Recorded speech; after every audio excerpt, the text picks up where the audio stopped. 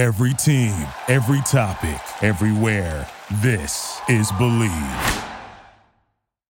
Hello and welcome to another episode of the Brain Food Podcast. I am Casey Thomas, and today I'm going to be answering a question that I get pretty regularly, which is, what's the deal with eating at night? And so on this podcast, I like to talk about the relationship to brain performance and mental health. And so I'm going to answer that question with that spin. But to do so, I have to dive deep into one of my favorite areas of nutrition, which is nutrient timing. In the field, we call it chrononutrition. Now, this question presupposes that eating at night is a problem. And I'm sure a lot of you have heard something to that sort, whether it's through the media or magazines or, just friends and family. But before I talk about the detriments to cognitive performance, I need to first give you some background information on that topic. But little spoiler alert for you right here, the evidence is very clear. Yes, there is a problem with eating at night, okay? And it is no joke. It should not be taken lightly. So please be sure to leave me a rating and review. It really does help me a whole bunch. And subscribe because I have so much more in store for you. But without further ado, let's talk about eating at night. So the first thing that we have to cover is shift workers. And shift workers used to not be a thing. Okay, it was only through the invention of the light bulb where big businesses realized, hey, you know what? Now that we have light at night, we can get people working 24 hours a day instead of during the sunlight hours. Okay, so they took advantage of it. They created this thing called shift work. And now you have people who can work and live basically a nocturnal lifestyle. And they're the extreme example of humans who are living in exact opposition to their natural pattern. We would call that, in the field, we'd say that's a full 12-hour misalignment. But here's what we saw. Once we created night shift workers, we saw that these people were at increased risk for every single chronic disease and metabolic condition we know about, not to mention having a much shorter lifespan. All right. And to put it in some perspective, the World Health Organization, very serious body, they published a list of known probable carcinogens. And it has all the usual suspects, smoking, asbestos, all that kind of stuff. And in 2007, they quietly added shift work to that exact same list. All right, so you heard me right. The World Health Organization is saying that shift workers are probably going to get cancer due to the time spent as shift workers, which is absolutely terrible, if you ask me. All right, but the good news is that most people aren't shift workers. But if we look at the average American, we're going to see that they're adopting some of those patterns to some degree. And so I'm going to defer to one of the top researchers in the field, Dr. Panda. He's been collecting data on people's eating habits for years. And, if you're curious, please go check it out. He's got a ton of great information. But there's two findings from his research which I'd like to share, which honestly, it's not too surprising. But the average American eats breakfast infrequently and lunch and dinner frequently. The caloric density, which is to say the amount of calories per unit of food of these feeding occasions, increases as the day goes on. So that is to say that breakfasts tend to be light, lunches are moderate in size, and dinners are much more substantial. And again, not too surprising if you just kind of look around. But the interesting thing is that the feeding events with the highest caloric density correspond to the time period after dinner but before breakfast. Okay, so like midnight to 6 a.m. is what I'm talking about here. So the people are eating the least healthy food in this time period, right? And when you think about it, it makes sense. This is when like desserts are happening or late night snacks, partying and having alcohol and all those treats that go along with it. And this is a problem in itself, but it does raise another question, which is people are eating unhealthy foods at night, right?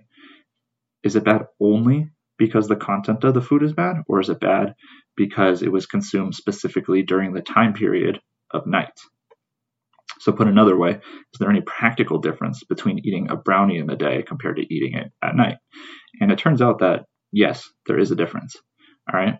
So I did mention before that even the World Health Organization was forced to admit the dangers of a misalignment.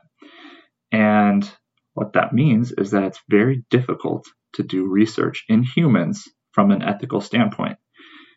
The reason is because we can't force someone to be in a trial or even conduct a trial where we say that one group of people is going to be doing something that will likely result in their risk for cancer or giving them cancer, right?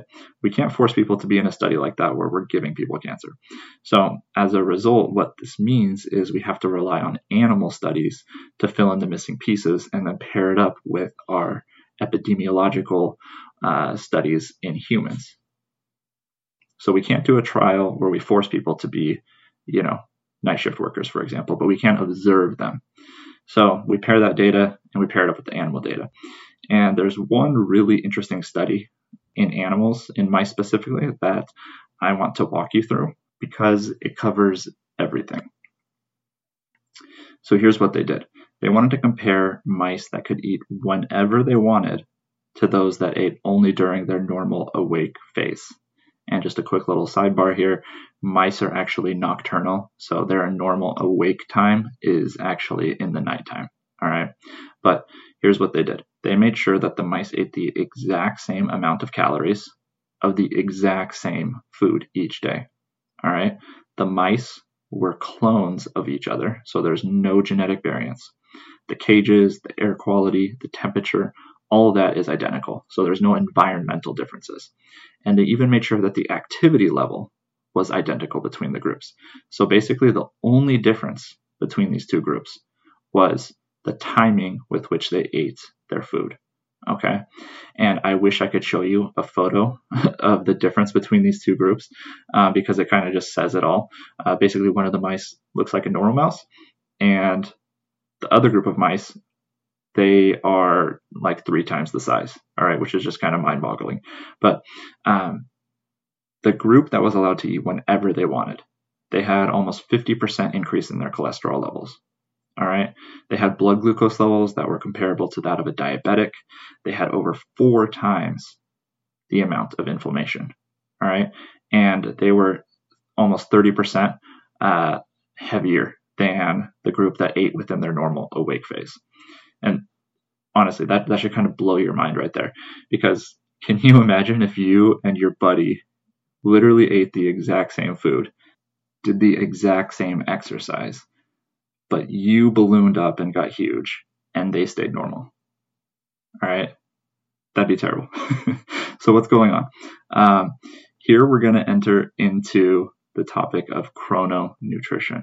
Okay, and this is a subfield of nutrition that examines all things related to nutrient timing and health and performance. So let's get into just a little bit of that, so that way you understand what's actually going on. So being awake takes a lot of energy. A species' unique method of survival will determine whether it should be awake during the daytime or nighttime. And so we call this either diurnal, if you're awake during the daytime, or nocturnal if you're awake during the nighttime. So basically, one time of day, what we utilize for us to carry out our survival activities. And the other time is typically non-productive if we tried. Okay, so humans aren't really well suited for the nighttime, as an example. We don't have great vision. Our eyes are more adapted to daylight. Now, we sleep during this non-productive phase. I'm calling it non-productive just for lack of a better term. But we sleep during this phase to conserve our energy and restore ourselves. It's actually incredibly active and incredibly productive. You need it. Sleep is incredibly important. So we sleep during it to conserve energy, restore ourselves. And like I said, humans are built to be awake during the day and asleep at night. And so when we're awake, our physiologies are primed to do stuff. And when we're asleep, our physiologies are primed to not do stuff. Okay, it comes from being thrifty with our energy. So we want to not be turned on all the time because that would be inefficient. All right, we like to conserve our energy. Ancient humans had no way of knowing when their next meal was coming. This is similar across all creatures and organisms, they typically exhibit this, daylight versus nighttime kind of pattern here. Now, if you force your body to do stuff when your physiology, your hormones, all this is telling you to not do stuff, it sends a mixed signal. Okay, and what happens is that those actions are carried out suboptimally. It's like having your foot on both the gas and the brakes at the exact same time.